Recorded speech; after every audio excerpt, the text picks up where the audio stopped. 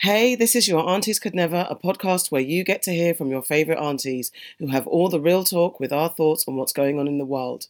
We'll be reminiscing about what it was like back in our day, and most importantly, we'll be helping you sort out your daily dilemmas with advice only your coolest auntie will give. I'm Auntie AK, and I'm here with Auntie Farah, Auntie Nana, Auntie Sade. we're feeling fragile today. I don't know why. I think the weather's taken us down a notch, but we're here. We're going to bring you great news and joy with all our wonderful segments. We should do a big breath in and out. There we go. Okay, so guys, what have you heard? What have you heard? What have you heard? What's in the news today? So, my story this week is about cartoons. My favourite thing. I love adult cartoons.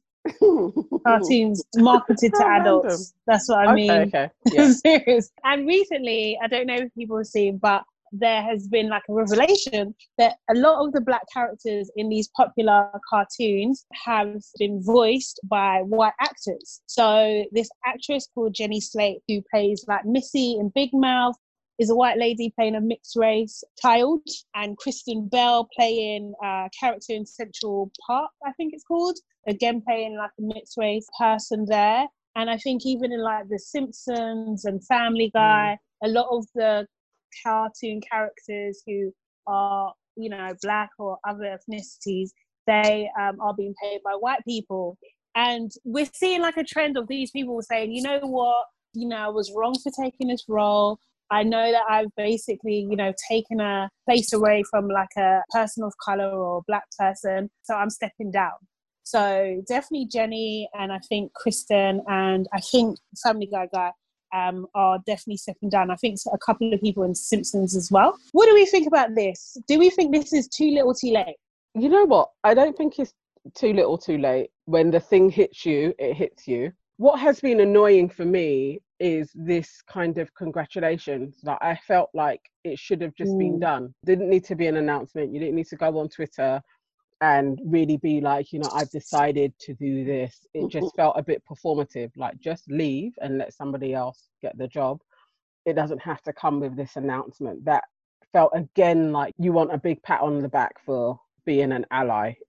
I mean, even the word ally it's really beginning to annoy me. It's like, look, just do right.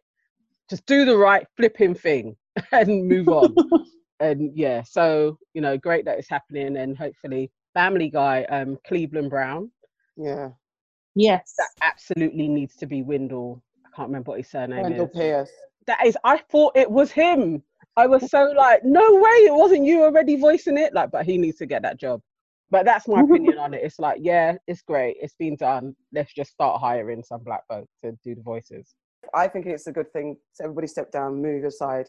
Some people are arguing that, you know what, if you're an actor, the whole thing is about acting, and so you should be able to do anything. And I think that's true to an extent. But when you've got groups that are marginalised and don't get the same fair play in an industry, then you have to step aside and hold your corner because there are loads and loads of cartoons. There are loads and loads of characters that are white, predominantly, and funny coloured, like blue and green, and all that type of stuff. There's so many other characters that you could voice. So I don't even know where the logic is that you'd hire white actors to do black voices, and there's so many black actors, qualified actors that could do these things, black and mixed-race actors and Asian actors. So it's just a real arrogant thing to do. It's not even just, especially in this climate, just across the board.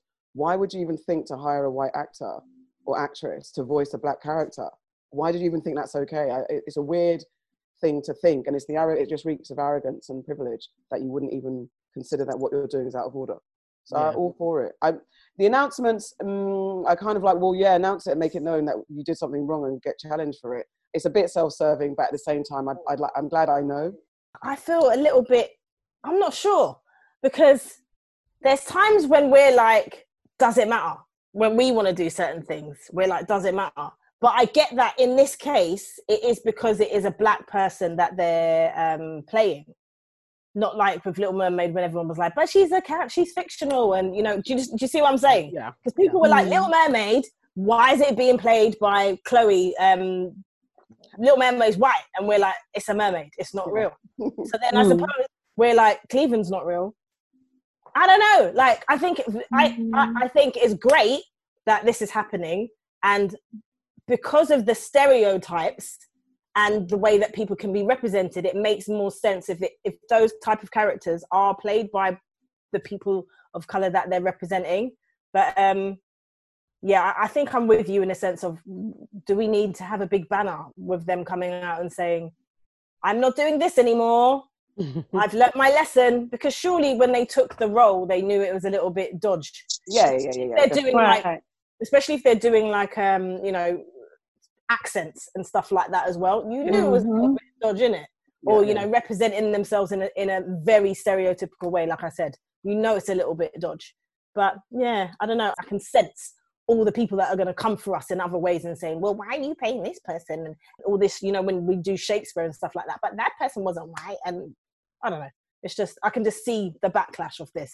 Because anytime we try to do anything, we get it in the next somewhere else, don't we? So I'm not 100% a fan of colourblind casting, especially when it pertains to theatre and stuff like that, because theatre is notorious for being whitewashed. And so a lot of the stories that make it to the West End stages are white narratives.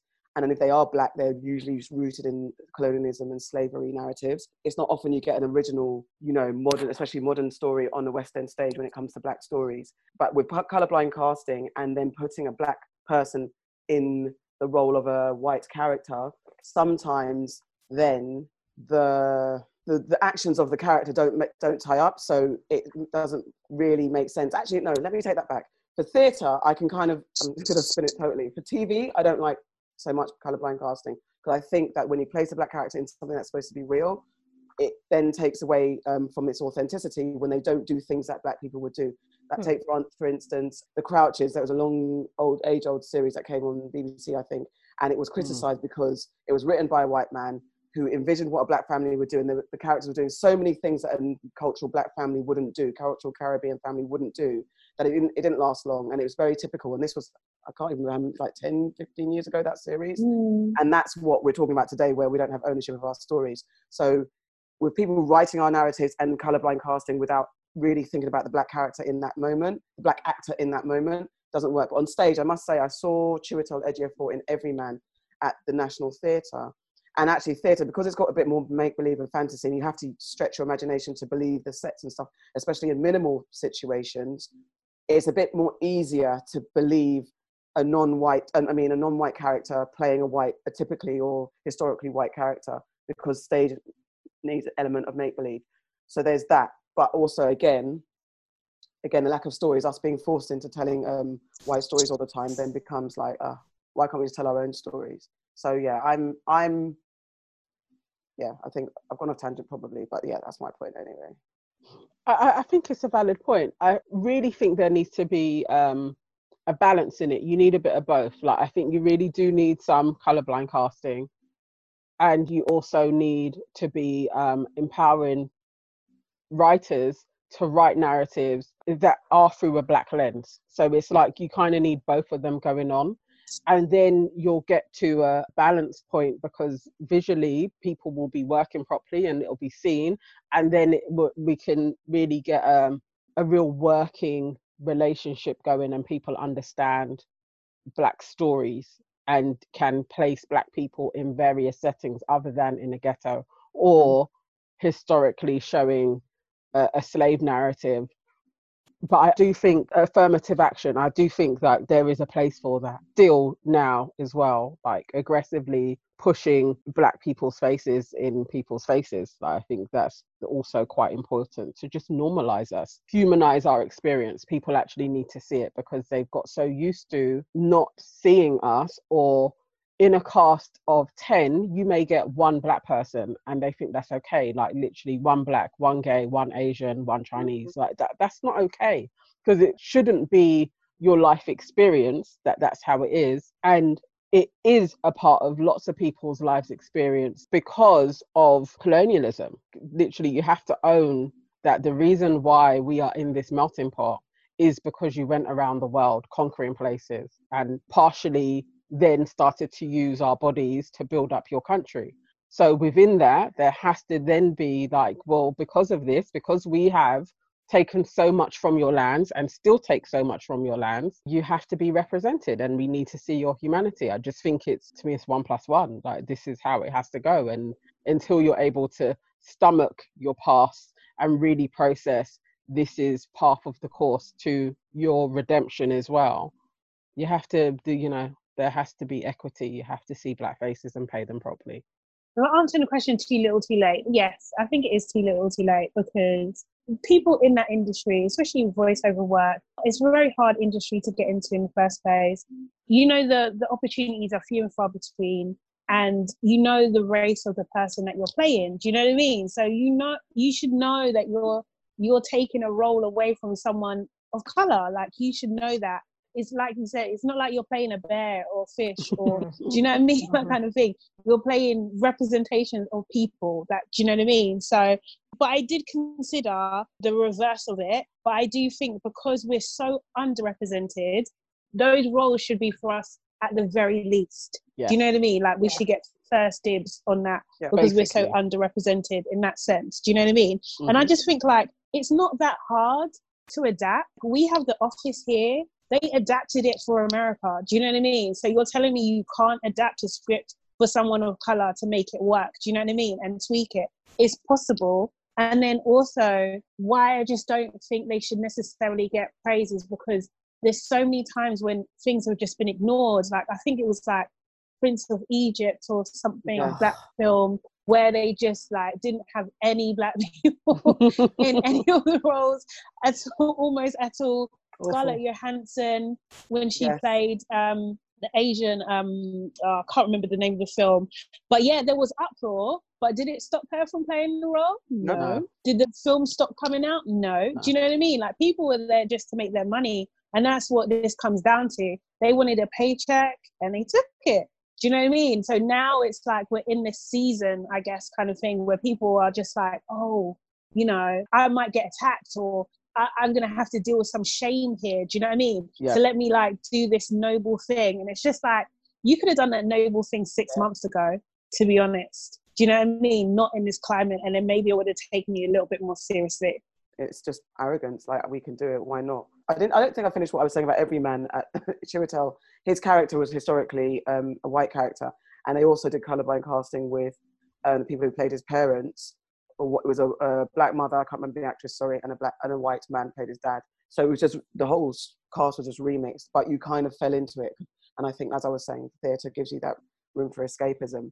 But there's loads of actors like Tilda Swinton, all those type of stuff, who've taken ethnic roles and been unapologetic. I think even Tilda Swinton, for her role in Doctor Strange, when she plays what's her name? Not the promised one. Oh, yes.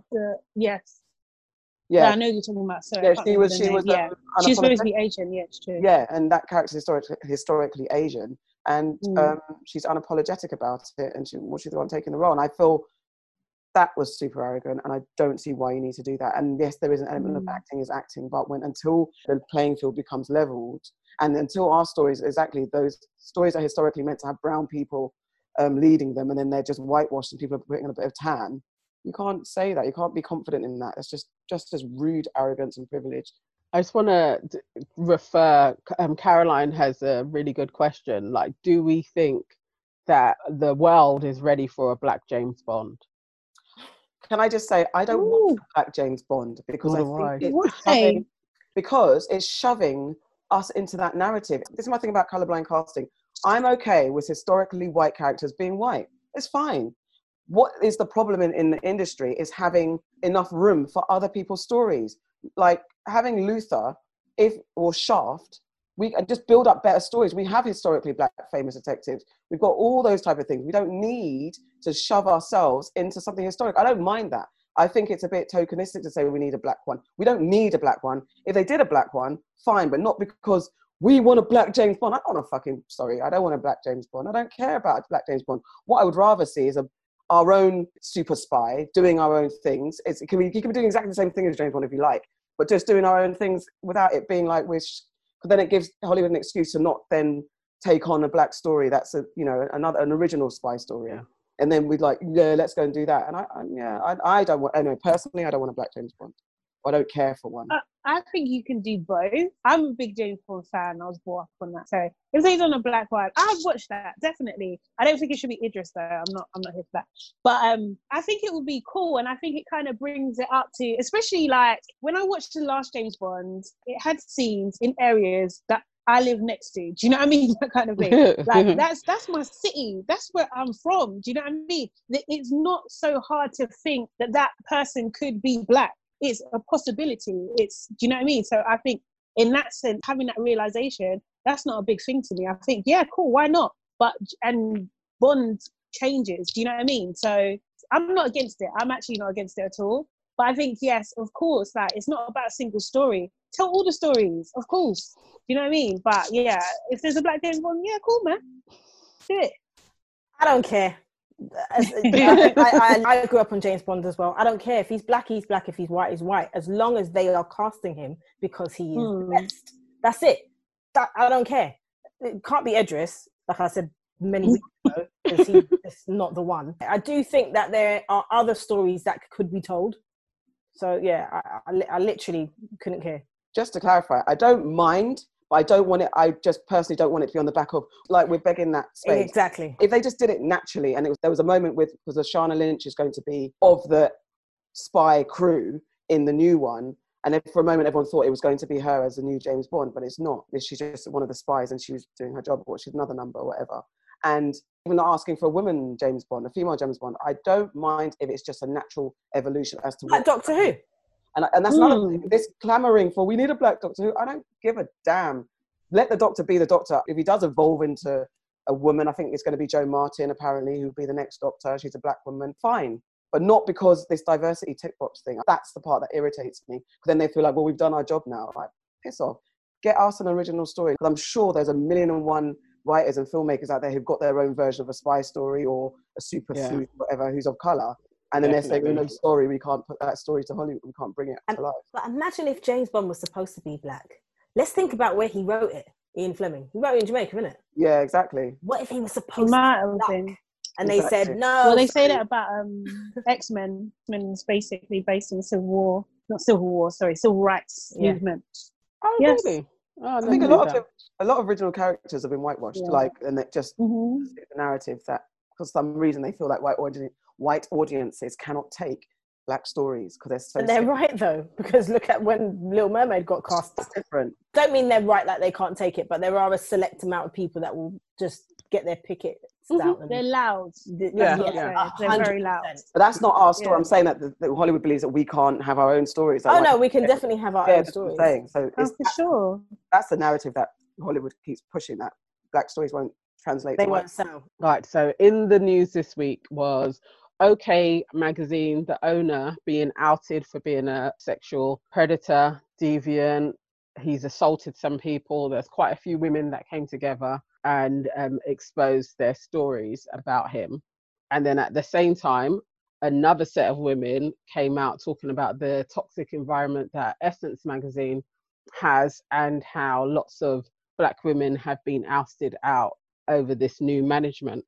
So my question to you guys is, we can discuss what's been exposed, but also, do you think that at this moment where we have this shift and people are really conscious to racism, that we should now be exposing black media or focus on white media being exposed? I think we're in a state of evolution and rebirth, and everybody needs to be held accountable, because there's this thin line where black people always feel like we've got to perform for white folks, be better in front of the white folks, and don't air our dirty laundry. We don't like calling each other out in public because we feel like we've already got a bad enough reputation to the rest of the world, that outing our personal stories and our nasty stories then makes us look even worse. However, if we level the playing field, humans are bad across the board. Whatever culture you're from, we've got bad elements in all of it. But I think in this time, especially when everyone's having a little bit of a purge, then we need to get the bad people out of our communities as well, or out them and make them do better, because we can't deny there are people in our communities that do real shitty shit to us. And if you are immersed in a black world and black culture, they actually do worse to you than the wider white supremacist racist society does to us in the first place. So Yeah, I'm not. Mm. I'm not averse to these things happening. And what can we do? We don't have a Wakanda. We don't have a shield where we can sort shit out behind closed doors. There's no other way to do it. And I'm loath that a lot of black people, and speaking from a black woman's perspective, we don't speak out because we carry the weight of the culture and responsibility on our shoulders, because we're so scared to, especially when it's against black men, we have that extra level of fear because we're going to be seen as black man hater and all that type of stuff. Call them out. It's time. Yeah, I agree. I couldn't agree more. Call them out. How are we ever going to expect to be taken? We can't ask for all these things that we're currently asking for if within our own community we're willing to accept nonsense.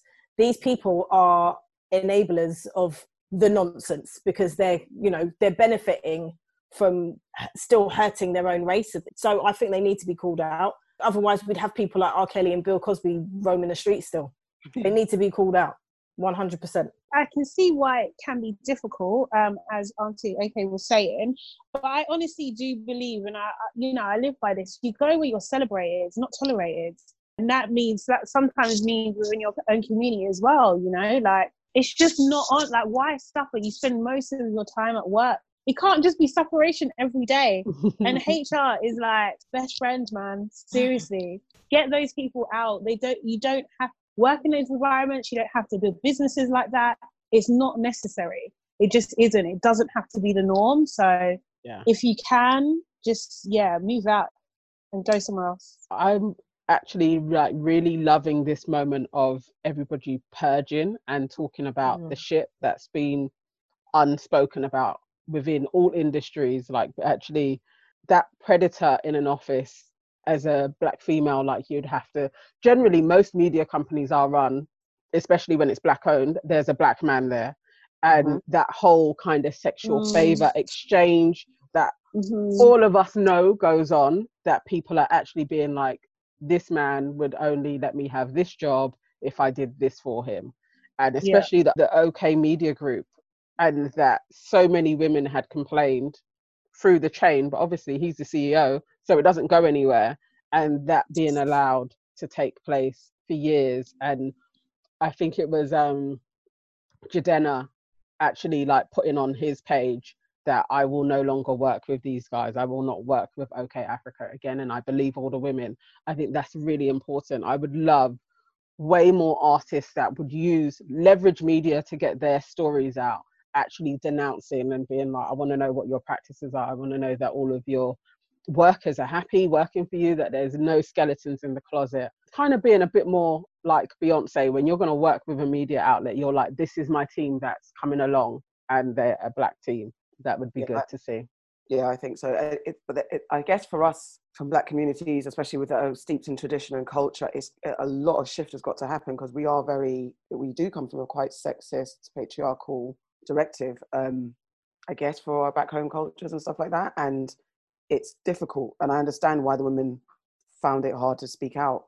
And it's this old boys club that we have. We can't deny that we have this old boys club. And I know I have been in many a debate with black men present who will argue that they don't have the power because of white supremacy, but yet they kind of overlook the fact that within our communities, black man is at the top of the table. We really hold on to this thing of the black man as the king, leading the family and all that type of stuff. So it's very difficult to hold black men accountable for their behavior because of this real brainwash that if we speak against them, and because of the issues they have with white supremacy and white men and that image, we're then destroying the community if we speak out. But also then saying that, we have Essence magazine that's supposed to be uplifting black women. Exactly. And they're doing some stuff to us as well. So where do we stand on that? I am hopeful though. Do you know what I mean? Yeah. I'm just seeing more black businesses, even like yourself, Auntie AK, you've got your own platform. It's female run, black owned. I'm sure, you're not creating a culture of oppression. Some might say. But there's more and more, these types of publications and types of platforms popping up. Do you know what I mean? You don't have to go to these traditional kind of like structures of media companies anymore. Like, you just don't have to, the internet is your friend, and you can build something where you don't have to deal with that kind of stuff anymore. I am very hopeful. With regards to Essence, I didn't really catch like what's happening there. Do you have the call out, Nana? Do you want me to read it? Or do you Yeah, have you it? go, you read it. Your reading voice is very clear and lovely. Oh, bless you. Don't gas me. Don't gas her. She doesn't need it. Don't hate. Hold on. Oh, look at me now. I don't even have it right to hand. You lot can sing in between. Oh, I will. Go on then. Oh. Okay, ready. Sorry. Out of order. You see, that's because you gassed her. So this is what's happened. This was announced in Medium. This Medium magazine reported this. For past and present Black female talent once lucky enough to walk its prestigious halls, Essence is the most deceptive Black media company in America. Why? Essence aggressively monetizes Black girl magic, but the company does not internally practice Black girl magic. The company's long-standing pattern of gross mistreatment and abuse of its Black female employees is the biggest open secret in the media business.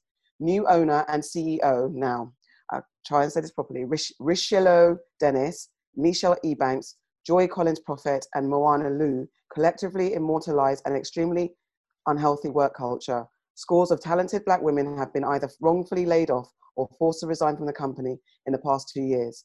Essence's C-suite leadership team strategically tells the market it serves Black women deeply under the safe seal of 100% Black ownership. But for the Black women who make up over 80% of the company's workforce, they are systematically suppressed by pay, inequity, sexual harassment, corporate bullying, intimidation, colorism, and classism. Now that has been reported in Medium magazine. I'm trying to find the original source. It's We Are Black Female Anonymous. So we present ourselves under the condition of anonymity, for fear of retaliation, intimidation, and the maligning of our media careers. We demand the immediate resignation of Essence Ventures owner and chief executive officer, the guys I mentioned before. And we are calling for AT&T, Coca-Cola, Chase Bank, Ford, McDonald's, Procter & Gamble, Walmart, and Moore Media to immediately eliminate all active or future sponsorships and media buys at Essence Ventures. Sign the petition. So, yeah. Jeez. That's intense. Wow. That's a lot. I mean, like, obviously, if they're doing what these people are saying they're doing, then just scrap the whole thing. Get rid of them. Yes. Yeah. Burn it down. I believe Not them. burn it down, but do you know what I mean? Like, metaphorically, burn it down. I believe kind of them. Thing. And build something else, or build it up again, but build it up better. Like, definitely having healthy work cultures is, is absolutely key. I'm talking from a perspective, like, I have a Black team, it's all female as well. I would say even tirelessly, like, my number one goal is to make sure that they have a great experience at work. That's literally all I think about, do you know what I mean? That kind of thing, because it is so hard for us.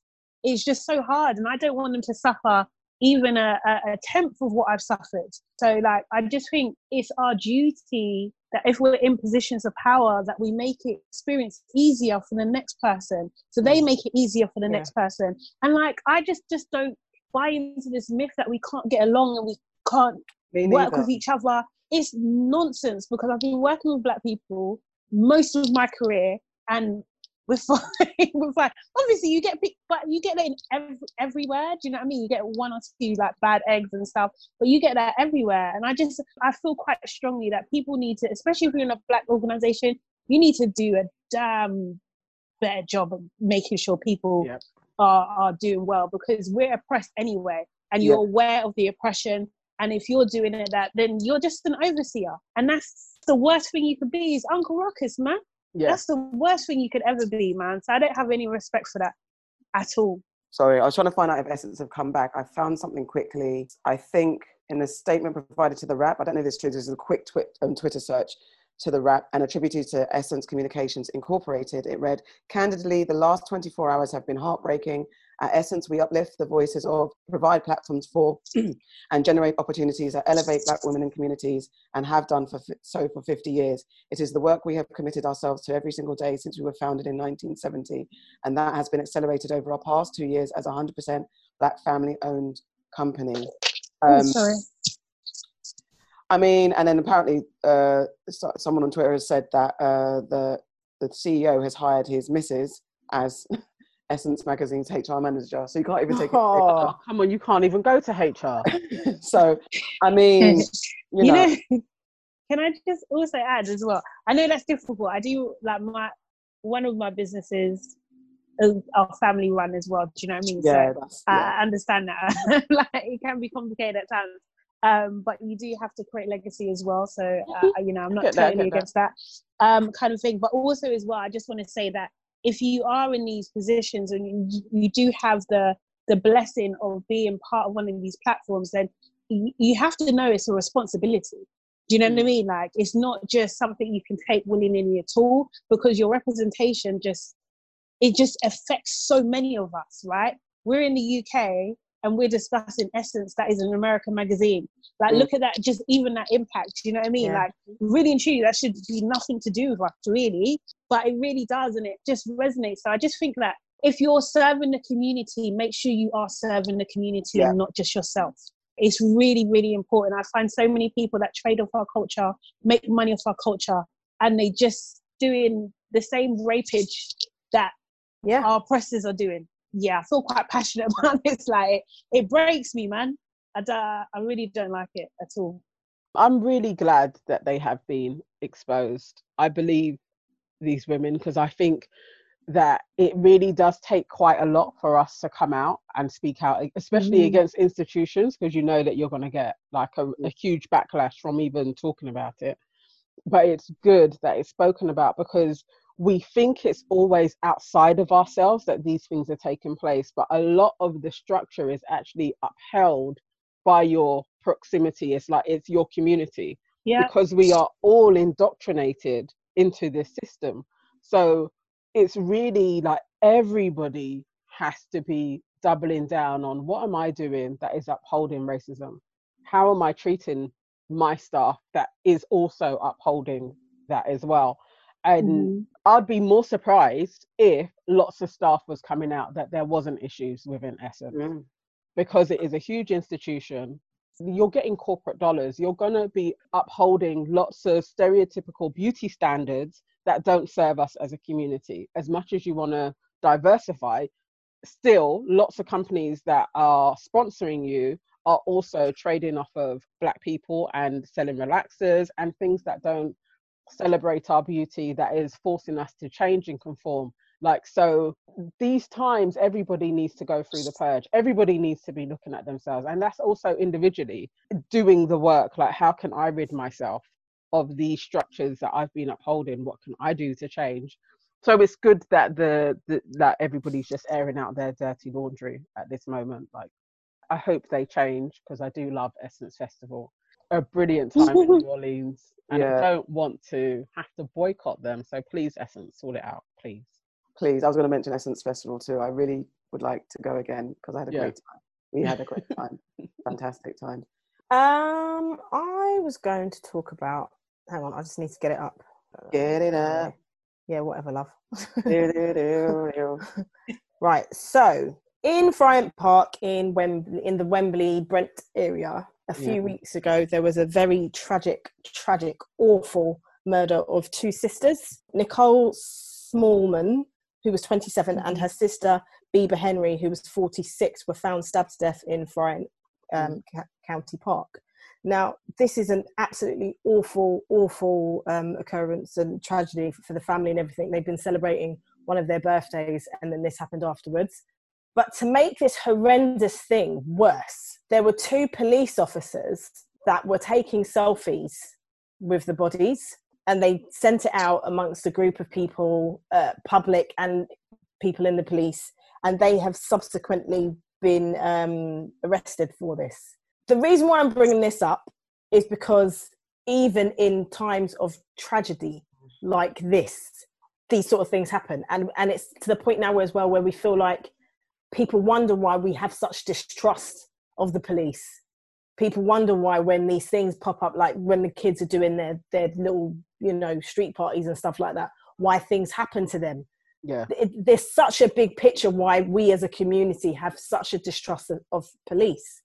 What do you guys think about all of this? I had not heard about this at all. So I heard about the murder, but I did not hear about the selfies. And that just took me back to, I think it was like the first Gulf War, where it went on through wars, and there was lots of pictures of the soldiers amongst bodies and literally like doing stuff to the bodies. And I don't know what type of humans these are that just it's just disgusting. Yeah.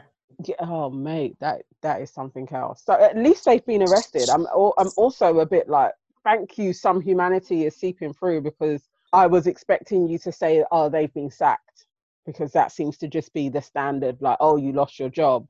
So I'm glad that they hopefully will be prosecuted and will go to prison. There is a criminal inquiry underway. The Met Police have come forward and said. I guess the silver lining in this, or whatever you can call it, is that they've been exposed, and we can see that. But do you trust for anything to happen? That's the other thing. Well, not really. Yeah. No, but I think it's just, like, it just gives an indication there's people in their circle who are not happy with this. Do you know what I mean? And these things can only be solved within their own community.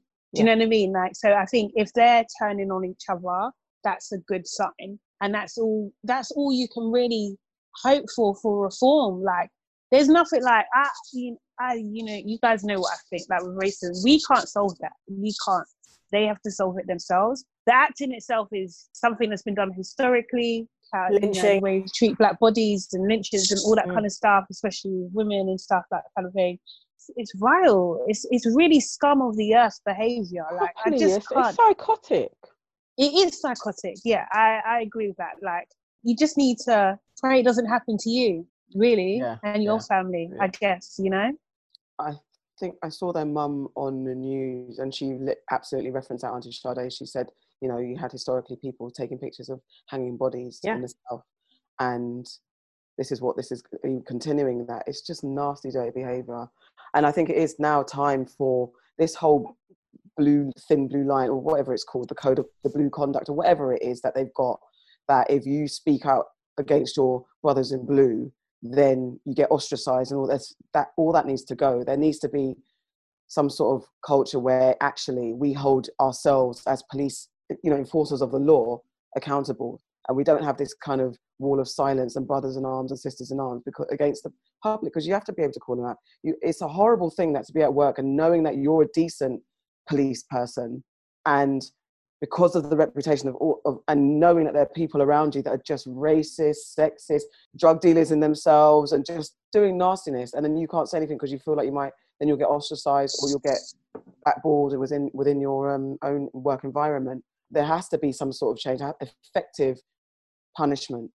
And it is like, from America to here, effective punishment. And people always say, yeah, but you don't talk about the crime in your own communities, blah, blah, blah, blah, blah. Yes, whatever, we do anyway. But that aside, you guys, I think anyone who puts themselves in a position of, advising the people, whether you're a priest, a lawyer, a doctor, you step into those roles as a police person, you are saying that you're actually here to make our lives better by, I don't know what the word is, legally or whatever it is. You're supposed to uphold our lives to the better. So you're supposed to be held up to a higher pedestal than ourselves, unfortunately. That's what it is. You step into that role, you're supposed to be on a higher pedestal. It's not like putting a celebrity on a higher pedestal. You're in a role that means you are upholding the law, or you're here, our lives are in your hands some way, shape or form. So you have to be held accountable. You have to be better than us. That's it. And if you don't think you can do it, step out of that role and then go and be somewhere that you don't have to be held so accountable. That doesn't mean to say you act like a shit just because you're not in that role. But if you're not in those positions, then at least you're less likely to be in the line of fire. You can't be in those roles and act like you're everybody else. You're not. I second what you're saying. And it goes back to similarly what we were just talking about with Essence. It's very important that people within these communities, within these structures, expose the people that are like this. Otherwise, we're never, ever going to have change. Because as you said, there are some great police officers who are out there and who are serving the community properly. But unfortunately, there are these very, very bad, nasty, disturbed seeds. It's interesting, though, because it says that they're investigating it and they will decide whether or not criminal charges or what is it? I'm going to read it. It's like criminal charges or disciplinary offences. So again, it goes back to let's watch this space and see what actually happens. Horribly, for me, the problem is as well, the family have got to deal with the tragedy of what's happened to their families, their loved ones. And then this is just distracting from it. Right now, it should be like media outpouring of let's hunt for the person that did this. Let's find these people. And instead, all the newspaper things that I've seen are focusing on this disgusting act that was done by these 2 police officers. So, Queen Beyonce, so it's been announced that Beyonce's new visual album, Black is King, will be coming to Disney Plus on July the 31st. And it's inspired by The Lion King. Obviously, she voiced Nala on The Lion King, and she did an album around that anyway, so now the visual version is dropping. The album features people like Childish Gambino, Kendrick Lamar, but more importantly, especially because it's got the African vibe and theme, got people like Wizkid, Shatta Wale, Burna Boy, Mr. Easy, Tiwa Savage, Tenko, Yemi Alade, and Bosiswa and Salesha. So this, like, you know, fans of Beyonce, extremely excited. She dropped a track already and it's banging, and so everyone's excited for this visual album. However, a model has said, a model called Dimso, Beyonce including African culture in her music, but never adding Africa to her tours. Same Beyonce making a whole movie based off Africa and its culture that's not available in Africa. I want to add that I'm not saying she has come to Nigeria or whatnot. I'm saying she's contributed to the problematic ideologies of how Africa is viewed to line her own pockets. And Africa isn't even a country, so she's mostly taken from Yoruba culture. So if you're going to speak on something, come correct. Africa is not some prop. You can't come and pull from our culture when it's convenient. That's appropriation. And not every time we were kings. Please, some of us were palm wine tappers. We don't wake up in the morning and tie our wrapper and put chalk on our face and scream Wakanda, then go and hunt lions. We wake up and open Twitter like the rest of the world. Please stop pushing this old narrative. And one more thing, nobody is disputing that she has done a lot of good, but she's a human being and she's not above mistake, therefore not above critique. She has so tapped into that African Queen Mother thing that you people think everything she does is right. This is not true. And then she goes on to say more things. So on the back of that, what I wanted to look into was whether or not she had toured, because the model's point was that she hasn't toured Africa. And so I found an article in Quartz Africa written in 2018 and saying that Jay-Z and Beyonce announced they're on the Run tour in March. They drew inspiration from the classic Senegalese film of the 2 young lovers on the room, Tuki Buki, which has been out there. However, the Carters have never honoured African fans with a live performance. I think I'm sure they performed in South Africa, but they haven't done a tour of Africa.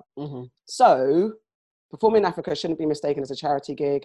The last time Beyonce performed in South Africa was part of a charity concert for late former President Nelson Mandela in 2004, back when she was still a member of Destiny's Child.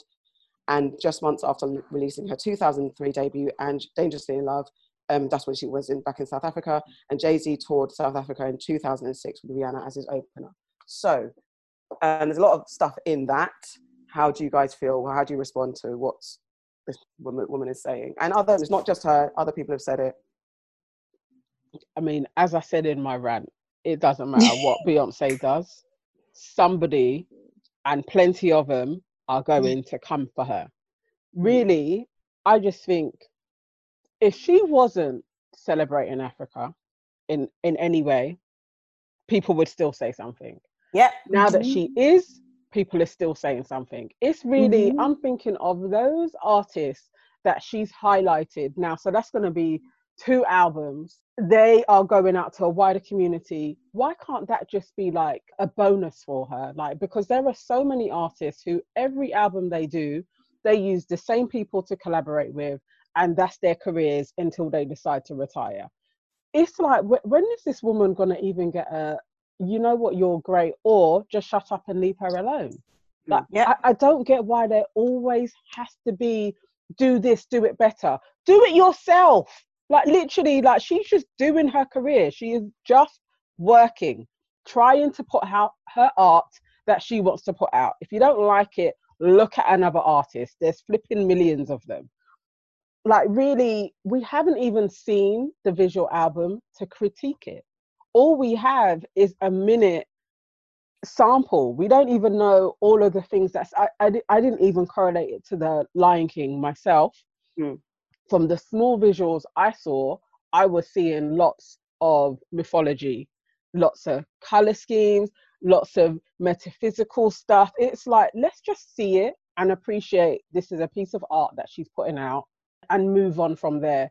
She's collaborating with artists. And the thing is, can we actually all just agree that she is also an African? She is an African in the diaspora. Thank you. And she can draw on what the hell she wants to, the same as somebody that was born in the continent. I wasn't born in the continent, so can I not draw on Africa? Like, it's like, but I'm African.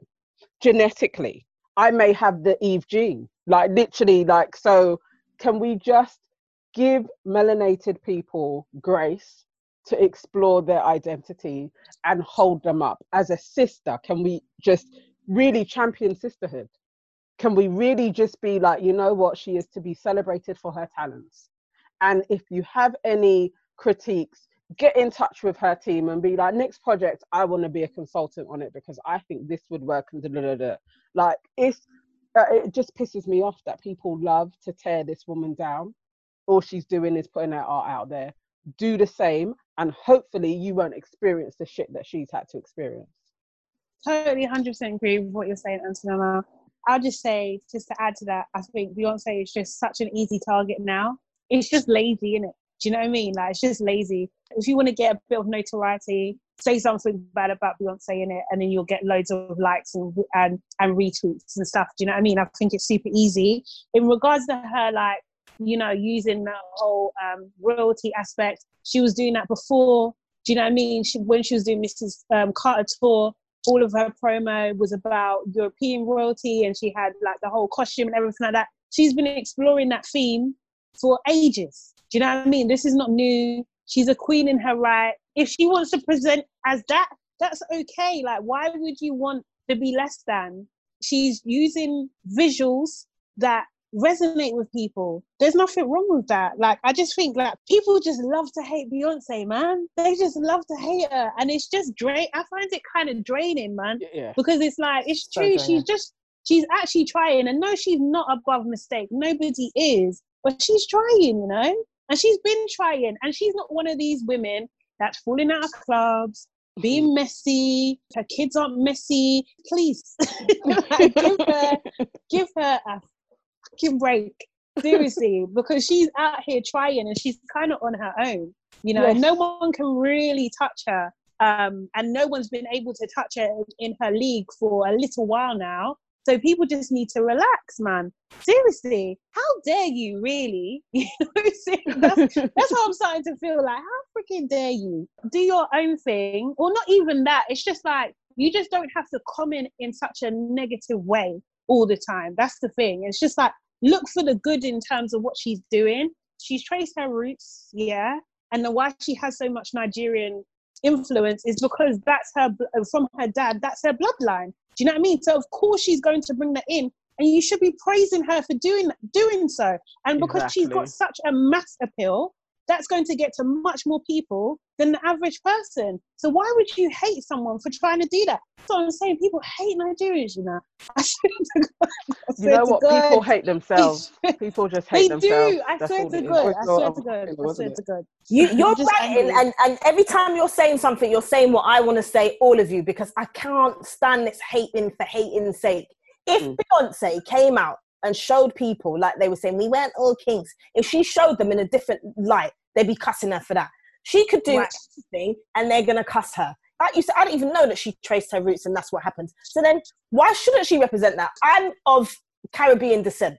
Am I not allowed to look into my past and represent So, Nana, when I want to wear your head wraps now, I'm not allowed to do that. You absolutely are allowed to do it. And so are white folk, because they're all from Africa too.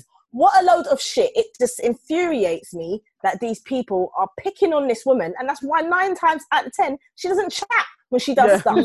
Because people just come for her all the time. She's raising us up. She's uplifting. She's saying we came from kings and queens. What is wrong with that? What's wrong with that? To say that we came from kings and queens doesn't mean that we were all kings and queens. It just means that we are of power. That's what that is. Like, come on, get a grip. Get a grip. And like you said, Auntie Nana, the thing isn't even out yet, and people are on its case. It was a minute's clip, which was beautiful, by the way, and people are on her case. I will say this made me happy that I paid for Disney Plus, because so far I have not paid for Disney Plus. So I was like, yay me. So you lot that don't want to watch it, don't watch it. Sit down, get lost. You don't have to. Switch it off, innit? I mean, you guys have said pretty much everything. I was gonna pull out the I guess the conversation about the Carters not touring Africa, and I think that that's not reserved to Beyonce and Jay-Z alone. A lot of big name artists don't tour wider Africa. There is a conversation to be had on that. I don't think it's my place to say, because I've seen Beyonce and I've traveled to see Beyonce and Jay-Z. So it's not my place to criticize necessarily, because I'm not on the continent. But I guess from the outside looking in, if people on the continent who don't have the means to travel elsewhere don't get to see them, and this is not just about Beyonce, it's about the whole of their favorite, I say, black musicians, that they don't get to see them because they have this thing about Africa maybe not going. I don't know what that is, whether it's infrastructure, whether there's reputational things that come into play. I think that's an issue. I think that's an issue, and I think that's something that people have the right, even in Caribbean. I don't know if there's countries in the Caribbean that don't get to see their favorite black artists. So that's something that is a conversation to be had, because they do tend to go to South Africa because that's reputationally the most built up or developed, as they say. So there's a conversation around that to be had. I don't think anyone, Beyonce or anyone, is above being taken to task for, if you have the facts in place and the understanding of the whys. I agree with everything else you guys said. And I guess this woman's coming from the fact that, look, we are regular people too. And there's a fetishization of romanticism that comes with Africa, that if you live on the continent and you don't see it that way because it's just your life, and then you have the kind of the yin and the yang where, you know that Western born or the diaspora, your family on the diaspora, don't necessarily rate every part of your culture, and they have this romanticized view. So then when they come, there's maybe a disappointment, or they're trying to block themselves to what the realities are. I can understand being on the continent and thinking, yeah, that's not it though. And you keep doing that. And then, but yet you have this other narrative where we're in mud huts, or you don't see the normalcy of us, of an everyday African. That bit is missing from the narrative in the wider. Again, it shouldn't be leveraged at just Beyonce, because actually Beyonce is doing a service, because we have this issue, like we said, the ADOS movement that's really coming against immigrant and black people in America. We've got them rejecting this narrative. We have had the legacy of Africa being portrayed as mud huts, flies, and famine and war and destruction and corruption. So actually bringing up that narrative and making us look beautiful, and we're from the continent, is a good thing, because it's like rebranding Africa. We've talked, I think I've had this discussion before, rebranding for ourselves the negative stereotype of Africa and making it something else. So if we do start with kings and queens and elevating us, that's okay. But for me, by my son, that's actually okay. However, I can understand if people are like, no, because then I don't know what the word is, disappointment is all I can think of, but whatever that feeling is, that's not us though either in today's form. So can you accept us as we are today, instead of putting us on this pedestal of kings and queens shit, because that's not us in our everyday. So I kind of get that area of challenge, but it shouldn't be leveraged at Beyonce and what she's doing. As all of you lot said, take it or leave it. Don't just jump on it. Haven't seen it. I know it's going to be freaking fantastic. It's going to be amazing. I can't wait. The only thing I will keep in a little ball, she's not above criticism. And there's a conversation to be had about, are black stars not touring Africa? There could be more done there. I don't know exactly why that's not happening.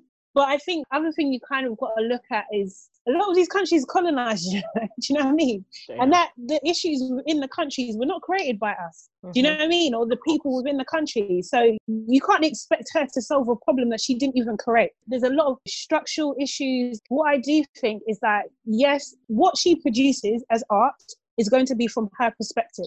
Do you know what I mean? And she's an American, so she's going to look at it from her perspective. And I think even from a British perspective, sometimes we look at things and think, oh, they're stereotyping us. And I think that is a fair point, that playing on stereotypes and all that kind of stuff. Yes, you do get that sometimes, but we do it to Africans in Africa, do it to us. Do you know what I mean? Kind of thing. Everyone stereotypes everybody. Yeah. Do you know what I mean? So it's just like, you can't really get away from that. Actually, I don't know.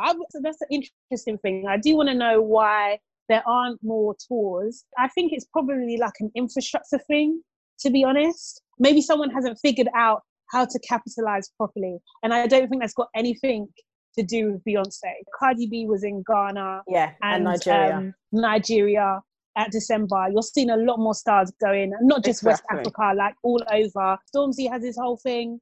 I don't think that she should be the example to be honest, like why that's not happening. Not to be too morbid as well, like if this, heaven forbid this happens, but you know, if this woman passes, yeah, that's when they're gonna like her, you know. Yeah, You should basically. appreciate her now. Give her Appreciate her roses while now. she can Like smell them. like the BET awards, when she gave like the she got the humanitarian award. Like Beyonce's been trying to say, like, I'm black, y'all. She's just trying to tell you, like, I'm here for you. I'm trying to do, and what I think what she's trying to do is trying to help her immediate first, and then trying to, you know, as Auntie Nanny would say, like, you know, restart consciousness. But she's only one person. And it does take all of us to kind of get into that way of thinking. It takes time, but I think I'm not really here for tearing down black women that haven't done anything wrong. Just on Facebook quickly, Nicola Millington has said that she thinks that Akon is working on creating access across a number of countries. Because I was going to say that I do think that's the problem. It's accessibility and how they go about doing these tools. Just to come off of that, you know, I think most of us from the diaspora that have gone to African countries, we all get the warnings. And really, when you're there, you know that it's actually a lot safer than being in London. But because racism is internalized, it's heaped on us that we're worse than, and it's heaped on Africans, and they internalize that, and then they project it out. Like, why would you come here? It boggles them that you would go there to do something. It's like, but why would you come here? It's not safe. It's dangerous. You could get killed.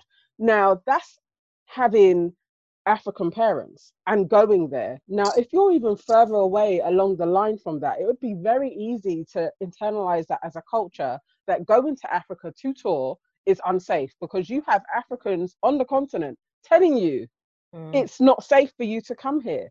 It's actually like this shift is taking place. The year of return, and so many people from America and the diaspora going to Ghana opens it up to, you know what we've been fed throughout our lives is not true. And what you guys are feeding us still is not true. And you live there. Like, actually, we're going to see this take place. They probably will do tours, and more people will do tours. Cardi B going and nothing happened to her. That opens up more doors to be like, you know what, this is a safe place, but it's also for Africans to advocate for Africa, that we have all of the world's resources. We're being pillaged, like, come home. Everybody has to see how you cooperate to this structure being formed and being upheld. Again, that's collapsing, and we are going to see way more shifts taking place. But it's like, let the damn thing happen. I have to mention blaxploitation movies, because we talk about our industries, and blaxploitation movies happening in the 70s was actually black movies being made. But that whole movement was shut down by black people and white people being like, look at this. It could have grown into something else. And yeah, it had its roots in lots of shit, but then artistry changes and it levels out if you allow it to breathe. And so, yeah, lots of things that Beyonce has done, it can be deemed as stereotypically, but let that artistry actually flourish to see where it goes. Like, embrace it. Instead of shutting it down so that it ends, it's like a cycle of moaning. I keep on seeing how so many people want to stay as victims. Like, you want to critique things that could actually shift to being betterment, but you shut it down by complaining because you also are addicted to being a victim. And really, we all have to be able to spot that as it's happening and be like, let the artist be the artist, let this movement grow. And there's nothing wrong with celebrating our king and queenships. Like, actually, we have so little self-esteem as a people. Can we go to the highest and let ourselves level out? Can we actually, like, just celebrate our greatness and then level out to our normalcy instead of trying to put ourselves down for no reason? It absolutely pisses me off, but we will get there if people learn to shut up and not be so emotional and rant all the time. Like, actually just let the artistry live. I let it go. Got it off. No, I agree. And I don't even think what she's doing is stereotypical. I think, like I said, I can see where this woman is coming from, because that element of fantasy, that it might be a version of like embarrassment as well. It's kind of like Yeah, but we're not that. And that means you have a problem with that. You don't see Exactly. Right. Exactly. But then that romanticism, right? Yeah. It's like you can't live up to that high ideal. Also being bombarded with negative thoughts, knowing that actually you don't even like us, so why are you going off in this levels? I don't even think what Beyonce is doing is stereotypical. It's actually quite innovative, and she's working with Black creatives to bring this to light. And it's not just her and her team; she's working with African artists to bring them to the forefront as well. Let's just see what happens. I think it's going to be brilliant. I definitely understand about the structural issues that come with touring Africa. I think there's that. I hope that there is more consideration for, and people are actually looking at it, because yes, if you're going to start embracing Africa and your heritage and really understanding and connecting, then you're going to have to go the extra one. And I don't think that Beyonce not being the poster isn't an issue. I think, or she being the person to be first, that's not an issue because she's innovative. So she was the first person to go to Timbuktu and do a tour. I think that's a good thing. I just don't think it should be the weight of her responsibility. Yes. I also don't think it's wrong because she's a pioneer in so many things. So if she was the first person to do it and people will follow because she has got that leadership space, then I'm all for it. But I just don't think it should be like, you've got to do this and you've got to do it now because you're Beyonce. It's not that. So yeah. Auntie Nana, you said it. It's art. It's her artistic right to do something how she wants to. That's it. It's her vision. That's it. Okay, ladies. Now let's get information. Hey, I'm Auntie Nana. You're listening to Your Aunties Could Never. Now it's time for aunties to fix your life with Aunties Know Best. Okay, dear aunties, my daughter is my pride and joy and the youngest of my 3 children. She's intelligent, academic, and I've always wanted the world for her. Recently, she started to express that she would like to do hair. Things like braids, extensions, etc. Normally, I would be supportive, but truth be told, she's not very good. And despite her trying very, very hard, how do I let her down? As now she's even started to ask people that we know to do their hair, and I can see them avoiding her. What do I do?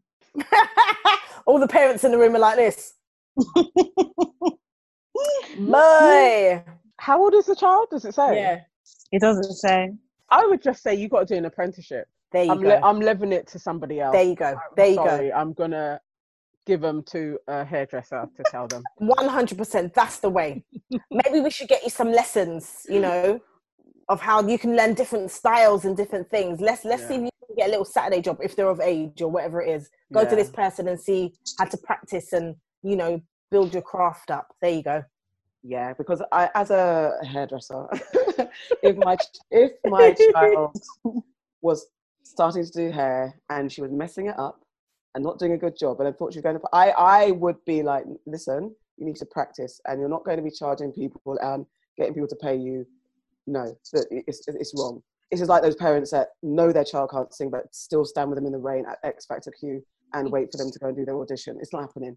Not on my watch. So I believe that I would be like, if I'm seeing faults, especially knowing the trade, I mean, anyone, you don't have to know the trade to know that this is a dodgy plait or the weave looks like that. You need to be honest. And if you're going to really want to be a hairdresser and you haven't got the skills, and like speaking from my perspective, my daughter didn't really take up the hair. She kind of can, but I was very, very disappointed. But I also had her plaiting and stuff like that. So she knows the basics. And I made sure that she did something. So she got to learn. And yeah, exactly. Go and train, because love, you're not cutting it right now. And you're not bringing shame on the family, going to charge people to be like, rah, I went, so-and-so's daughter did my hair and this is what it looks like. No, thank you. Yeah, this is what I paid for. This is what I wanted. This is what I paid for. Pictures. Oh, mate. Not my watch. No, thank you. So this is not hard. Be honest with your child. Unless you're going to be like, yeah, you're shit, and then not give her any support. Like, there has to be some element of nurture around it. This is not good. I think you need to train, or if you can do it. Yeah. I think you have to have an honest conversation. I do think that you should always play to strengths as well, kind of thing. So give them alternative, like, or over-index on praising them on the good things that they can do. You can't lie to them for sure, and you can't encourage them to do something that they're not good at. I don't think you should do that. But, like, seriously, you got to You got to show them that this is what it's supposed to look like. I think you should do that as well, kind of thing. I don't think it should be farmed out to another person because they need to. What do you say? I'm farming it out.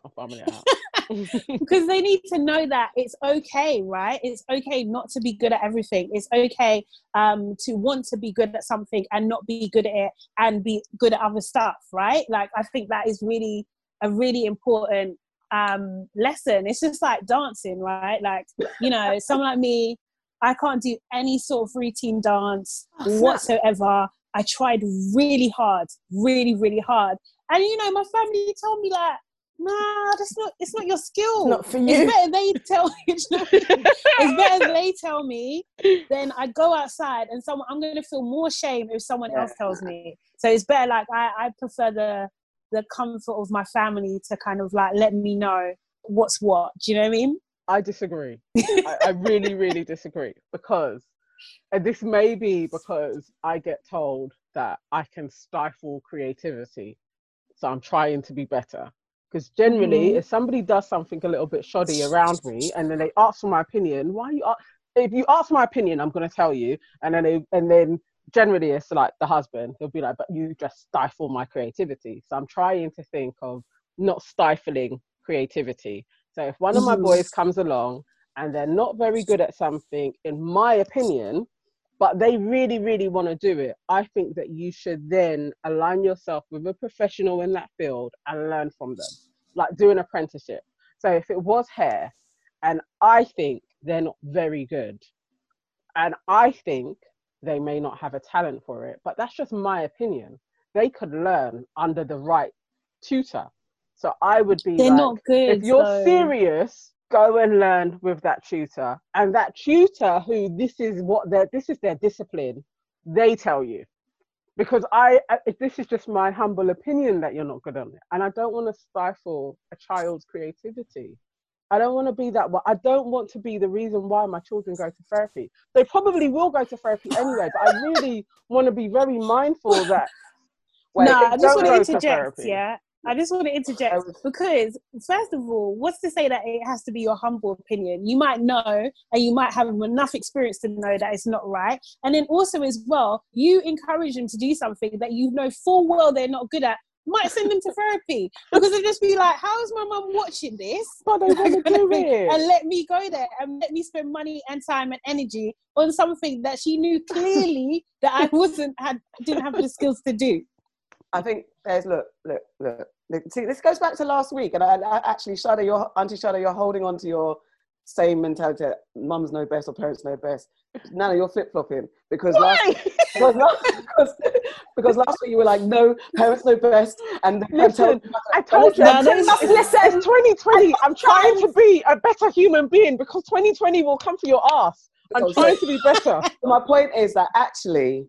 And then this is where I'm flip-flopping too, because at this point it's like, no, I think you can see when something's to do with talent that you're going to charge somebody for when they're not doing, like, listen, this is the weave. And then someone's like, Mum, look, I did the hair.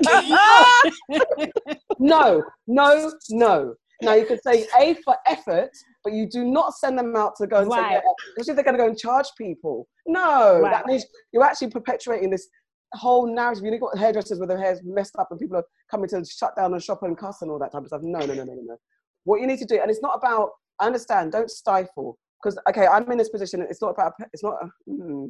in this position where being in the platform that I run, people send me things and say, hey, can you show it on the British Blacklist? And sometimes those things are not of quality or of levels, and I am in a position where it's different for me because it's like they're not my children and I don't necessarily owe them anything. I created this platform to celebrate British Black talent.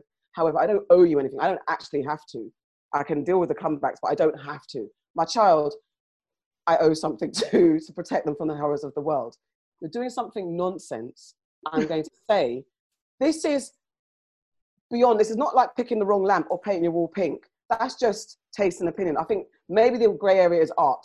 So if my daughter does a line and says, I'm going to go and sell this and I'm going to become an artist, boy, actually, I don't know. It's a bit of a mad one. But however, the case in point is hair and food, but what baking? If the cake tastes like You're just thinking about yourself. if the cake tastes like jollof, you're going to say, "Oh, go on, darling." Continue. Come on. Somebody out there may like jollof cake. They might do, and go forth and make your business. But let's see what happens in it. But I think as a parent, you have a responsibility to be honest with your children. Don't stifle them. And you're right in the sense that, look, love, I don't think you've got it. However, that's just what I'm saying. How about you go and train, and then let a professional give you the grades or the A grade or the B grade. But I just think things like cooking and hair can be learnt, can be taught. I just don't think you should lie and fake encourage. Don't do that. Personally, I don't really believe in fourth place trophies and things like that. Like, I'm not here for that at all, kind of thing. Is if you're good at something and you're good at something, and if you're not, that's okay. That's what I think is dangerous, to cultivate a culture where it's just like, oh yeah, well done for producing a shit piece of work. No. Not that I'm going to tell you that it's shit. I'm not going to say that. But what I am going to do is say, you know what, baby, this ain't for you. Do you know what I mean? What you are really good at is this. Do that. Go 100% at this. Do you know what I mean? Or, I'm not totally against trying, but if you've tried, you need to be a time limit on your trying.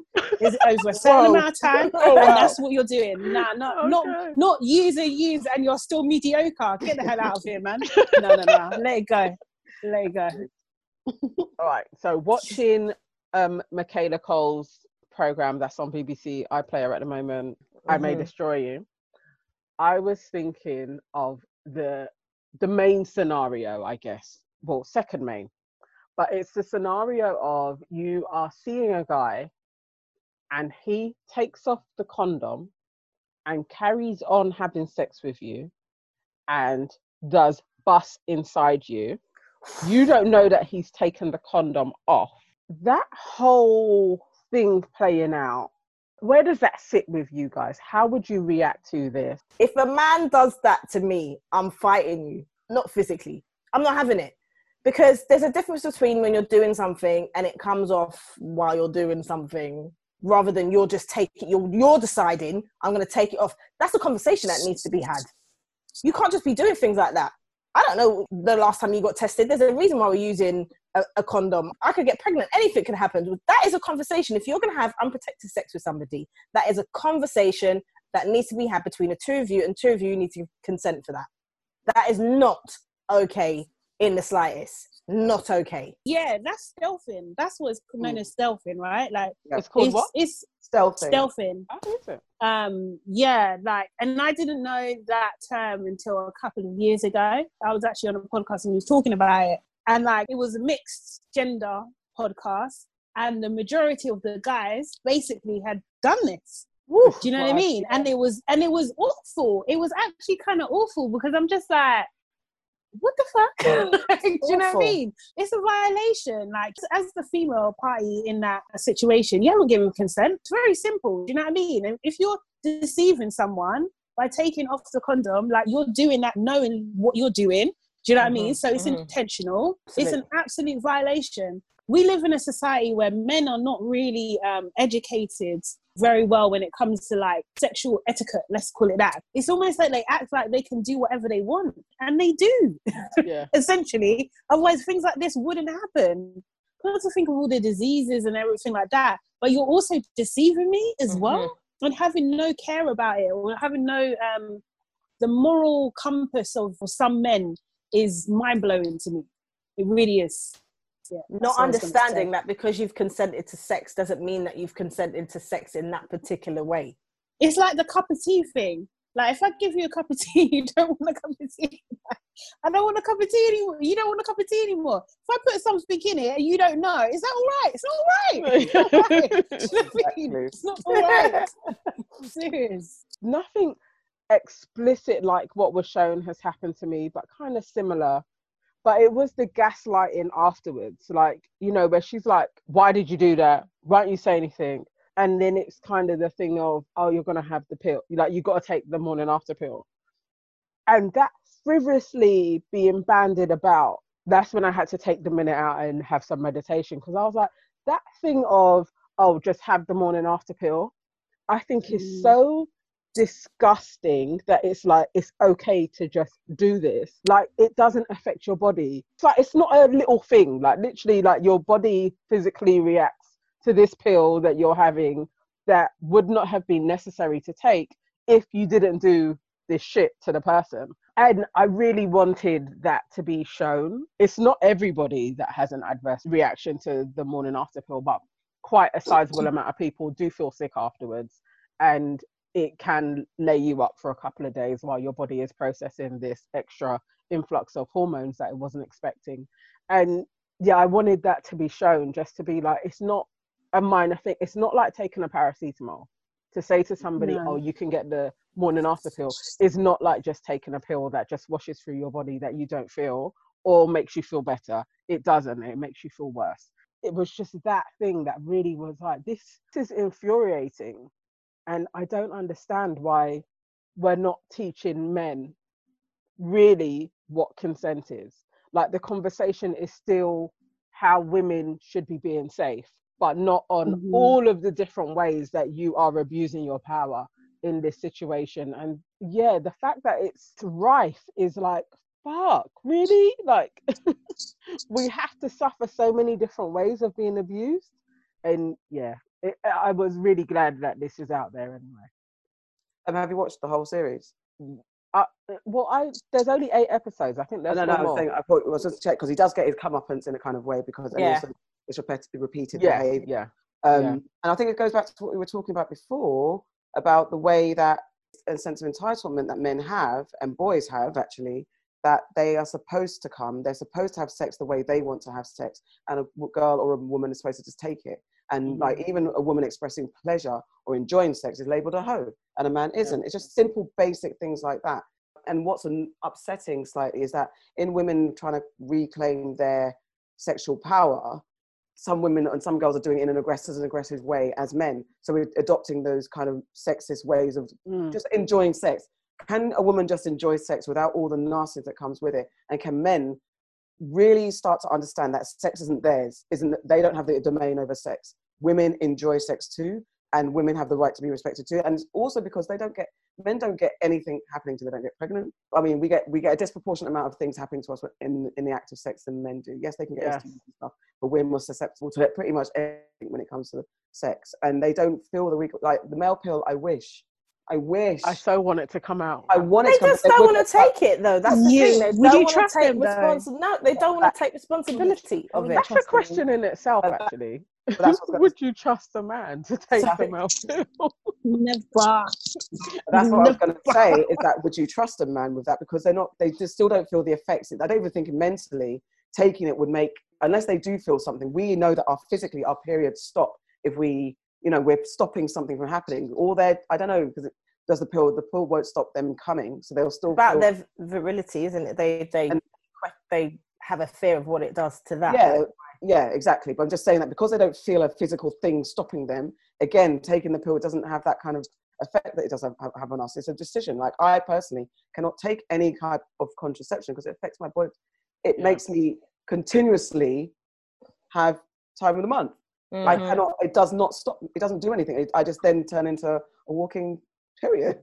I can't do. I know this is really. But that's like the morning after pill as well. I don't know where we're going. the fact that people assume that you take the morning after pill and then everything is okay. And this, like Auntie Nana said, it not only can make you sick, it is a massive dose of hormones. If you think about the daily pill, it's like a combination of 28 days of the pill in like one massive dose, effectively. Yes.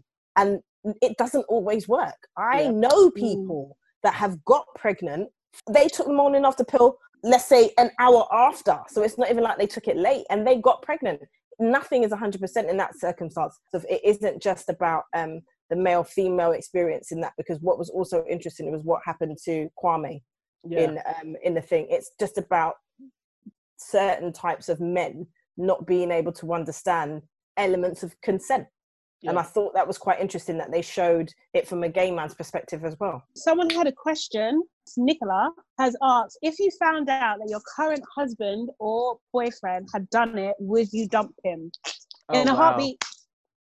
For me, it's going to be husband. Oh my gosh. Yeah, no, a husband It would definitely be a one-way trip to a counsellor, because there would be lots of things that we would need to unpack. Yeah, it would just, like, you know, the foundations of trust that you have in a relationship, because we would have to unpack that. We'd have to talk over things. I'd have to really see some remorse, some understanding of what went wrong with you. I'm definitely all for mercy and compassion and redemption. So I think people make mistakes, and as long as they show enough really remorseful of what they've done, like, I would extend mercy to that. And but we'd have to go through some counselling, because that would be a huge red flag, bigger than red. I don't know. It would just be a huge flag of, like, do I even know this person? So boyfriend, if it was early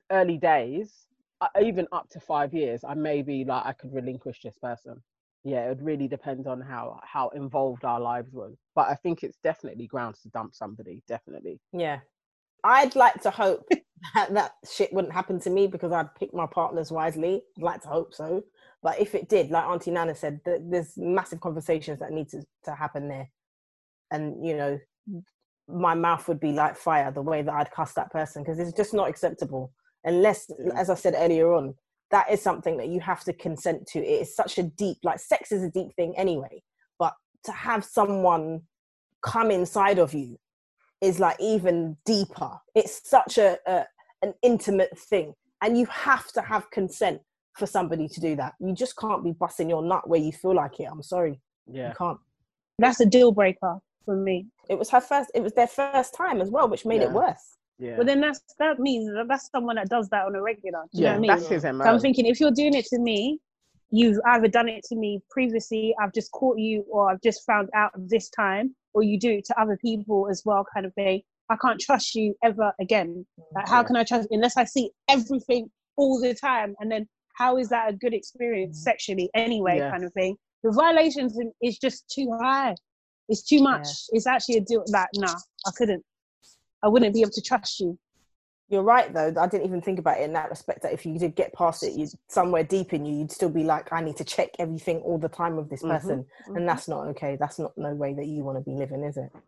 It's almost like men need to think about it this way. What if a girl says to you, I'm on the pill, and she ain't on the pill, and you do that? That's how men need to think about it. Well, because they got a lot of chat with that, innit? Enough girls do that. Enough girls do that, and that shit is not okay. But they need to think about it in that sense. But then the response will be, take the pill if you get pregnant. It's true. Like, I mean, there's definitely a conversation. So what would it be? Because we have toxic masculinity, so toxic femininity. Like, there's a conversation with that as well, because that also doesn't get spoken about. And I do think definitely with a lot of females that is on the rise, because toxicity has toxicity. So when the two poles are not getting on and don't know how to relate to each other, you will have some shit being done to you as well. And that isn't being spoken about. And I'm sure there are lots of men that have lots of different stories that they're holding on to and harboring within themselves that they're not speaking about, that also needs to be aired out and weeded out with the garbage as well. But it's the same thing. Saying you're on the pill and you're not taking it to get pregnant is the same shit. No, it's not. Violation, man. That was Aunties Know Best. If you have a dilemma, please send them to dilemmas.yourauntiescouldnever@gmail.com. Hey, I'm Auntie Farah, and you're listening to Your Aunties Could Never. And now we're about to take you guys back with Black in the Day. What was your first fight in school? I'll go Boy. quick and easy. I have never had one. I had a fake fight with a girl. It was just like so dumb, and I just felt like I had to hit her, and it didn't mean anything. I actually never had a fight, and I punched a boy in the face because he kicked the ball at me, and that was it. But I've never had a fight, not even in life. Ever? Don't lie, man. I remember you in college. You used to run the back as well, beating up on gal them. Don't try it. Honestly, though, I've never had a fight. As you can probably imagine, I've had many fights. many fights. I can't actually remember my first fight in school. I am just going to go with the one I can remember. Okay, I'm a reformed person. I'm not this person anymore. And I went through a tough upbringing. So I was, hurt people is that kind of scenario. Yeah. I didn't understand what I was doing, all that kind of stuff. Yeah. But there was this family that lived near us when we lived in Wandsworth. They were actually Nigerian too, etc. And they had like the same amount of children that we had, kind of thing. So for each one of us, there was one of them in the same year. And I can't remember exactly why, but me and the girl that was in the same year, we fell out. But then my sister also fell out with the girl that was in her year. So it was like sisters against sisters. And I think the boy was trying to talk to our younger sister, and we were just like, nah, that's not going to happen. And I just remember like seeing her walking one day and like, so bad. My friends were just like, because we used to cuss each other and all this kind of stuff, but she had a bit of a stutter and stuff. So I guess I had a bit of an upper hand in that sense. But I had glasses. I was very bush looking in general. And like basically I just beat her up. Like I really did. And it wasn't like, looking on now, it's a horrible thing to do. Do you know what I mean? Kind of thing. But I was just so egged on by everybody. Like I was just like, and I was known for fighting, right? Do you know what I mean? Like I could throw a punch and like very, very well. When there were fights on in the school, you'd had to call me to make sure that we were going to win and all that kind of stuff. Like, I was that kind of girl. And I remember like her mum came down to the school and I felt so bad because she's an auntie, innit? Do you know what I mean? Yeah. And it was just like, oh God, what have I done? And I was so scared it was going to go back to our parents as well, but it never did. But so you didn't get suspended? No, if I did, I would have caught the post anyway. Like, I just, they would. No, there's no way. I think our family still don't speak now. Like, we just never. Oh wow. Yeah, never resolved it. All right, so I had a lot of fights in primary school, so I won't even go into the primary school. I just fought lots of boys in primary school all the time. But secondary school, it's the first time and only time I've been suspended. I fought for my best friend Jessica. So we were in like year 10, and then the year 11s decided that they didn't like her. And I think it literally was because she was mixed race. And the boys in the boys' school, that was the equivalent to Greycoats, one of the top boys there liked her. So they would try and like bully our set.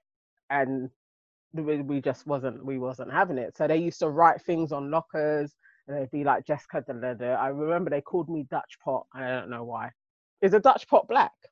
I never really knew the correlation. It can get burnt. That's what I thought. It had something to do with blackness. But yeah, so, and then one day we caught one of the girls, and I feel sorry for her. I'm sorry if you see this. Jerusalem, she was Somalian, and I think they put her out there as bait because that was the height of the Somalian chat. So we saw Jerusalem, and then I punched her up on the bus. So in retaliation for beating up Jerusalem, they was like, we're going to beat you up in Victoria. So there was a massive circle of girls in Victoria Station right by the bus thing. And all of us lot, we were called the Lick, went to Victoria and was like, don't worry, Jessica, we're going to back it. We're going to back it for you. We're going to fight. Da, da, da. And so we've gone, and all of the 5th years are there, and we're the 4th years. And then one of them, we call her Shambosi because she looked like a hippopotamus. She was really big. So she was called, I still to this day, I don't really remember her name, but we called her Shambosi. So Shambosi stood in front of me and was like, what are you going to do? And I had plaits, and then she pulled my plaits, and I remembered swinging. Then I saw another one of them fly and try and get Jessica, and I was just swinging around, and then we all got pulled apart, go into school, and we get suspended. And I remember saying to my mum, like, I was defending Jessica though, they wanted to beat her up, da, da, da. And Jess had her own little family thing. So she would stay with us, and my mum let me off. But that was like the biggest fight that I had, other than beating up Jerusalem and fighting the boys in primary school. Not really a fighter, but I had to back it for my best friend. So yeah, I took one for the team with that and got suspended for 3 days. In primary school, like you, Auntie Nana, I used to fight boys all the time. I don't know what it was. I think like I had an older cousin. You got to do it, man. And like they used to try it, and I wasn't having it. I never really got into no fights with no girls, but the boys I remember I would pick up chairs and shit and throw it at them, and we would just, we would go. Like I was a tomboy as well when I was in primary school, so I don't know, it used to be on. But what I remember about fights with the boys in primary school is being able to turn my femininity on, my girl power on, as soon as the teachers would come. So like I'd be fighting, a boy would be whacking and doing whatever I want to do, and next minute the teacher would come and I'd be like, Miss, he did it to me. He did it to me. And then the boy would get put like in the corner, and I remember I'd be like this. My other cousins were in the school as well, and it's like, if you don't defend yourself, I'm bracking you up. That's what it was kind of like in school. So I just wasn't really having it. In secondary school, I don't remember having no fights. I think one time we rushed this girl because she was running her mouth with another one of the girls. It's always one of those things. It wasn't like I particularly had a fight with somebody. And then in college again, it was the same sort. Look at me, I'm going through the years. In college again, it was the same sort of thing. Like one of us would get bullied, or not bullied. One of us would get called out for a fight, and then the rest of us would kind of like jump in. But primary school was more one-on-one. I'm gonna fight you. Always the boys. Boys are little shits, really. They're little shits, man. I had a fight recently, though. Really? Not a real one. Like one guy I worked with. I was about to say. He was trying it with me, and I was just like to him, he's a little old man, I love him. But I was like, don't come for me because I don't fight like a girl. Don't come for me. And he's like, oh, Farah, I'm going to come for you. I was like, don't come for me because I'm telling you now, I was raised with brothers and boys. Don't come for me. And he came for me, and I kicked him in the shin, and I kicked him in his nuts, and I... What, as a play fight? It's a play fight. Oh, what? But you kicked him in... Oh, God. He came for me. I warned him.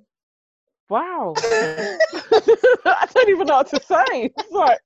No, you must know, people, that you can't play fight with Farah because it turns into a real thing. I know you can't play fight.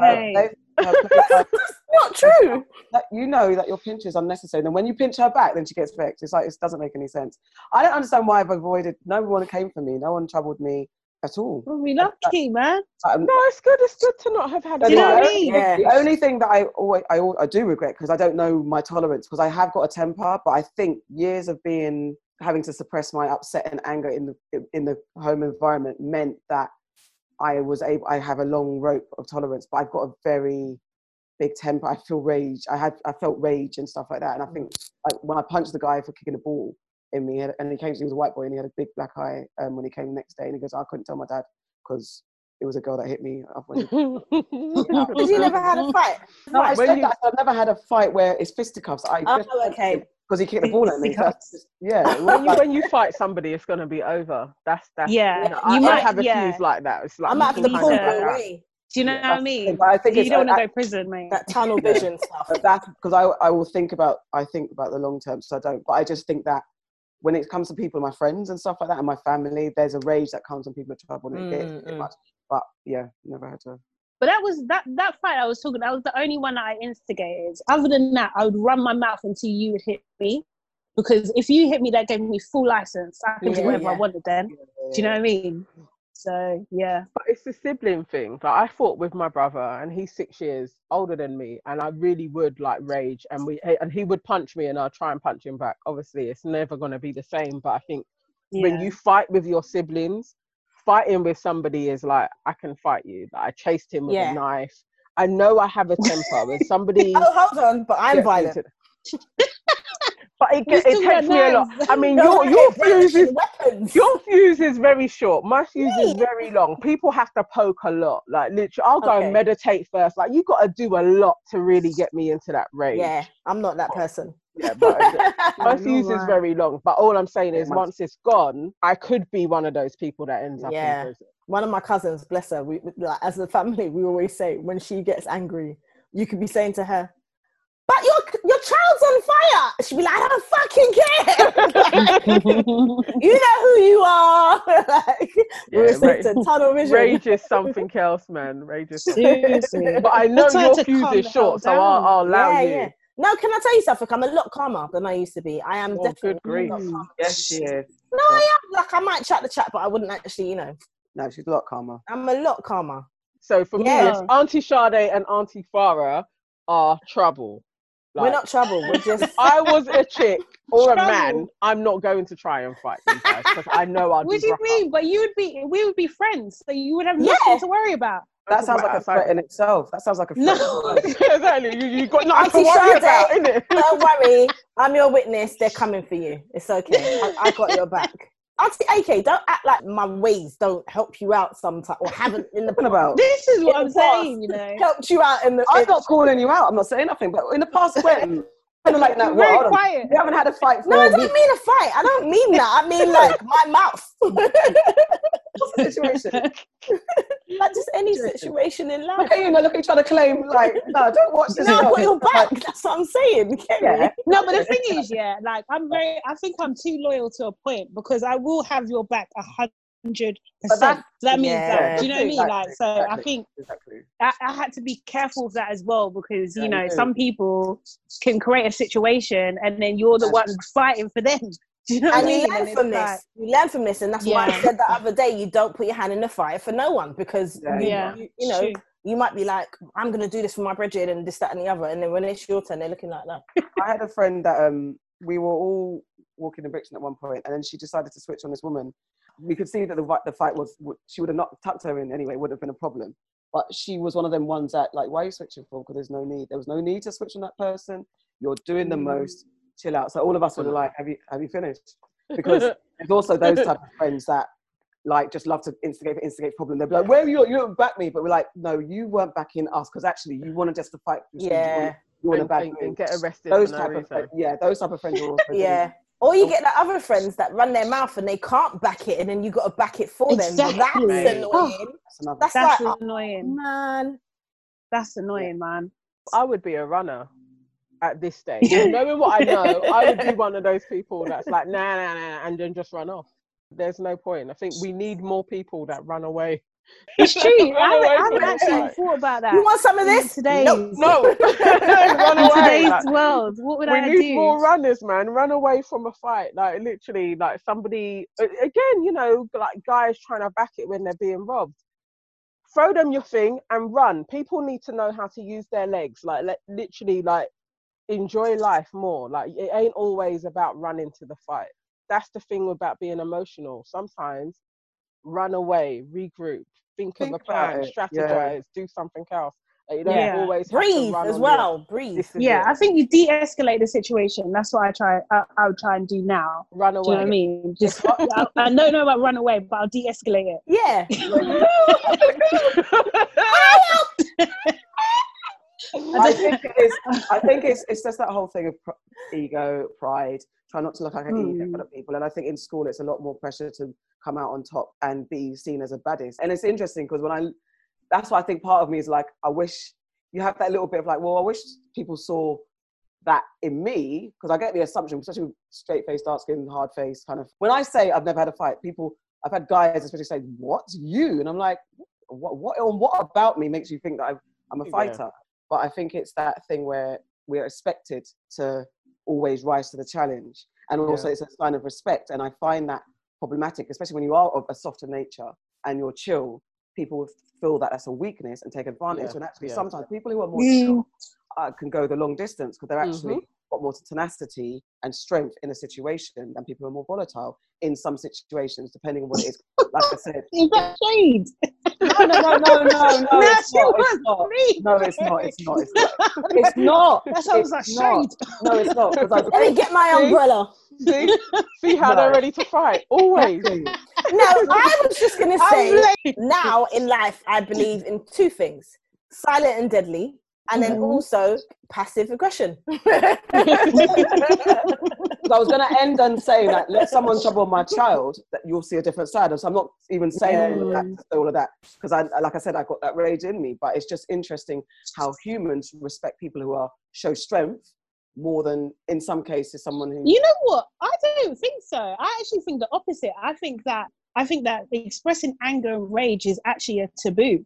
Yeah. Do you know what I mean? I think that people actually really look down on it and they expect you to be calm and collected in unreasonable situations a lot of the time. And it's just like, well, I think that, but I think no, I think in stature, like just in regards to even hierarchy or friendship groups or things, if you've got that thing like don't fuck with me, people respect you more than if you're just chill. But in that, what you're saying is absolutely true. Yeah, Like, we're not supposed to react. However, just in I just and maybe because I'm coming from a real sense place of being like the quiet, not quiet, that's a lie, but the chilled one, looking at people's hierarchy and how people respond to people. The people that are like, don't fuck with me, get that immediate respect. Whereas if you're not like that, there's a little work you have to do to gain that respect in other ways. You know, it's like, as a black female though, the anger thing, it has a journey, because there would be lots of things that you would want to rage on, but you suppress the older you get. When you're younger, you can't kind of free will on that for a while.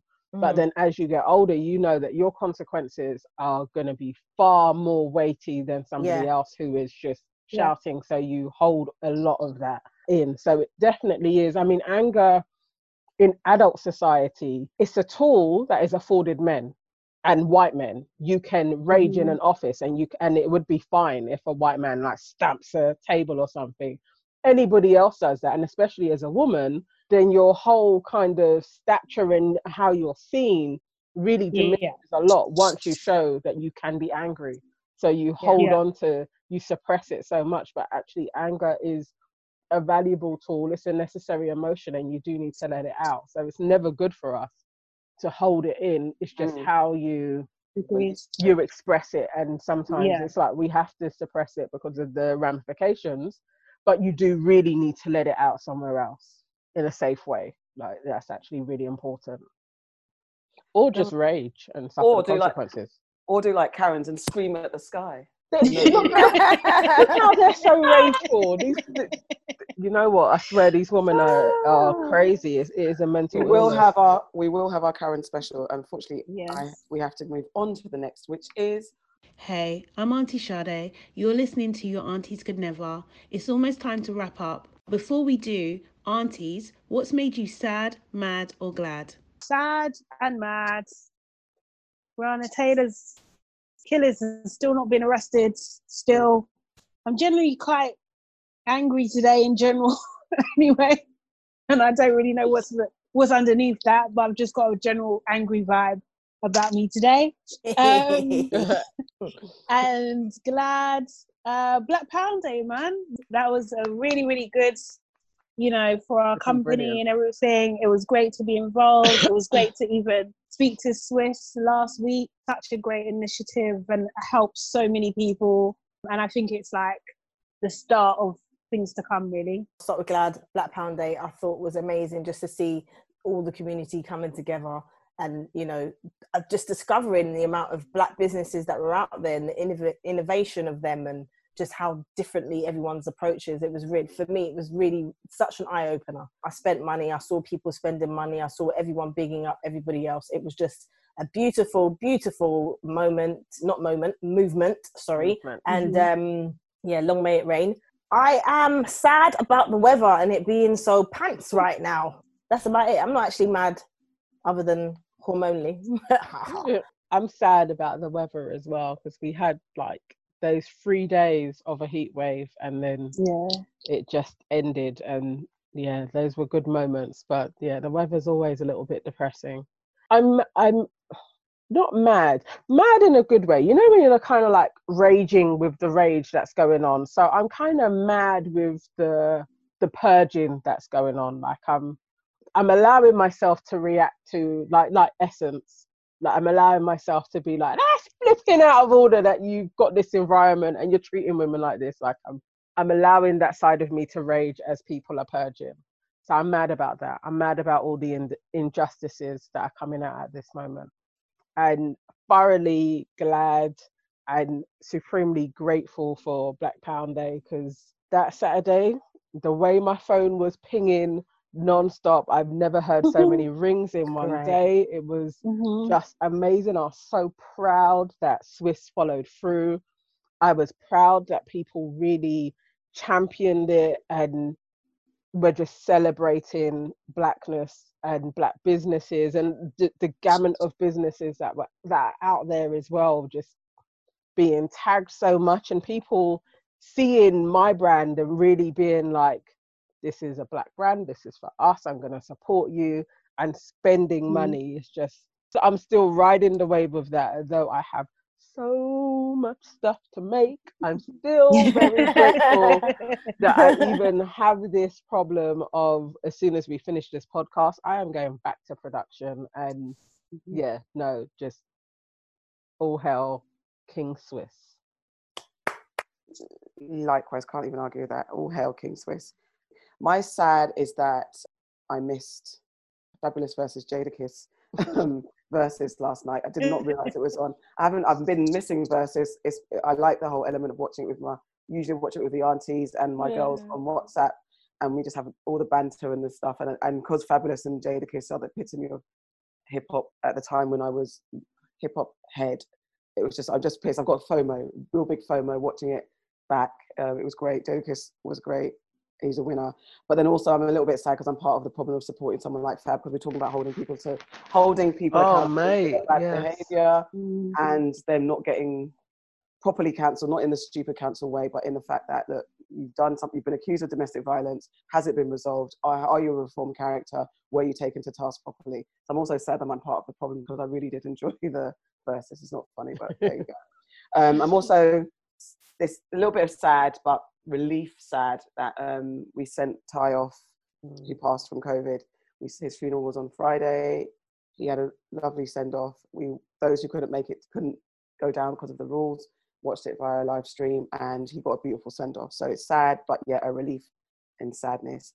I'm mad about the government and the media playing games with us, because when we were on lockdown, you got daily updates about the numbers, how much they're increasing, how many deaths, how many, we were bombarded with that, obviously, to keep us in and manipulate us to stay in.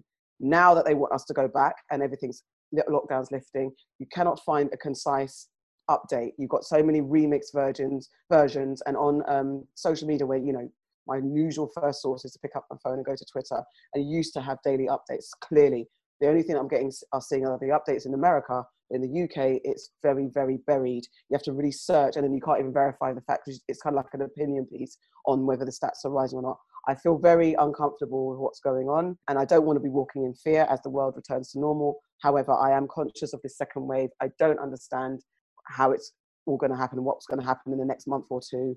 And I'm really mad that we can't trust our media or government to tell us the truth right now. And I'm glad, I couldn't talk about it last week, but last week I had an interview set up with the wonderful actor Delroy Lindo.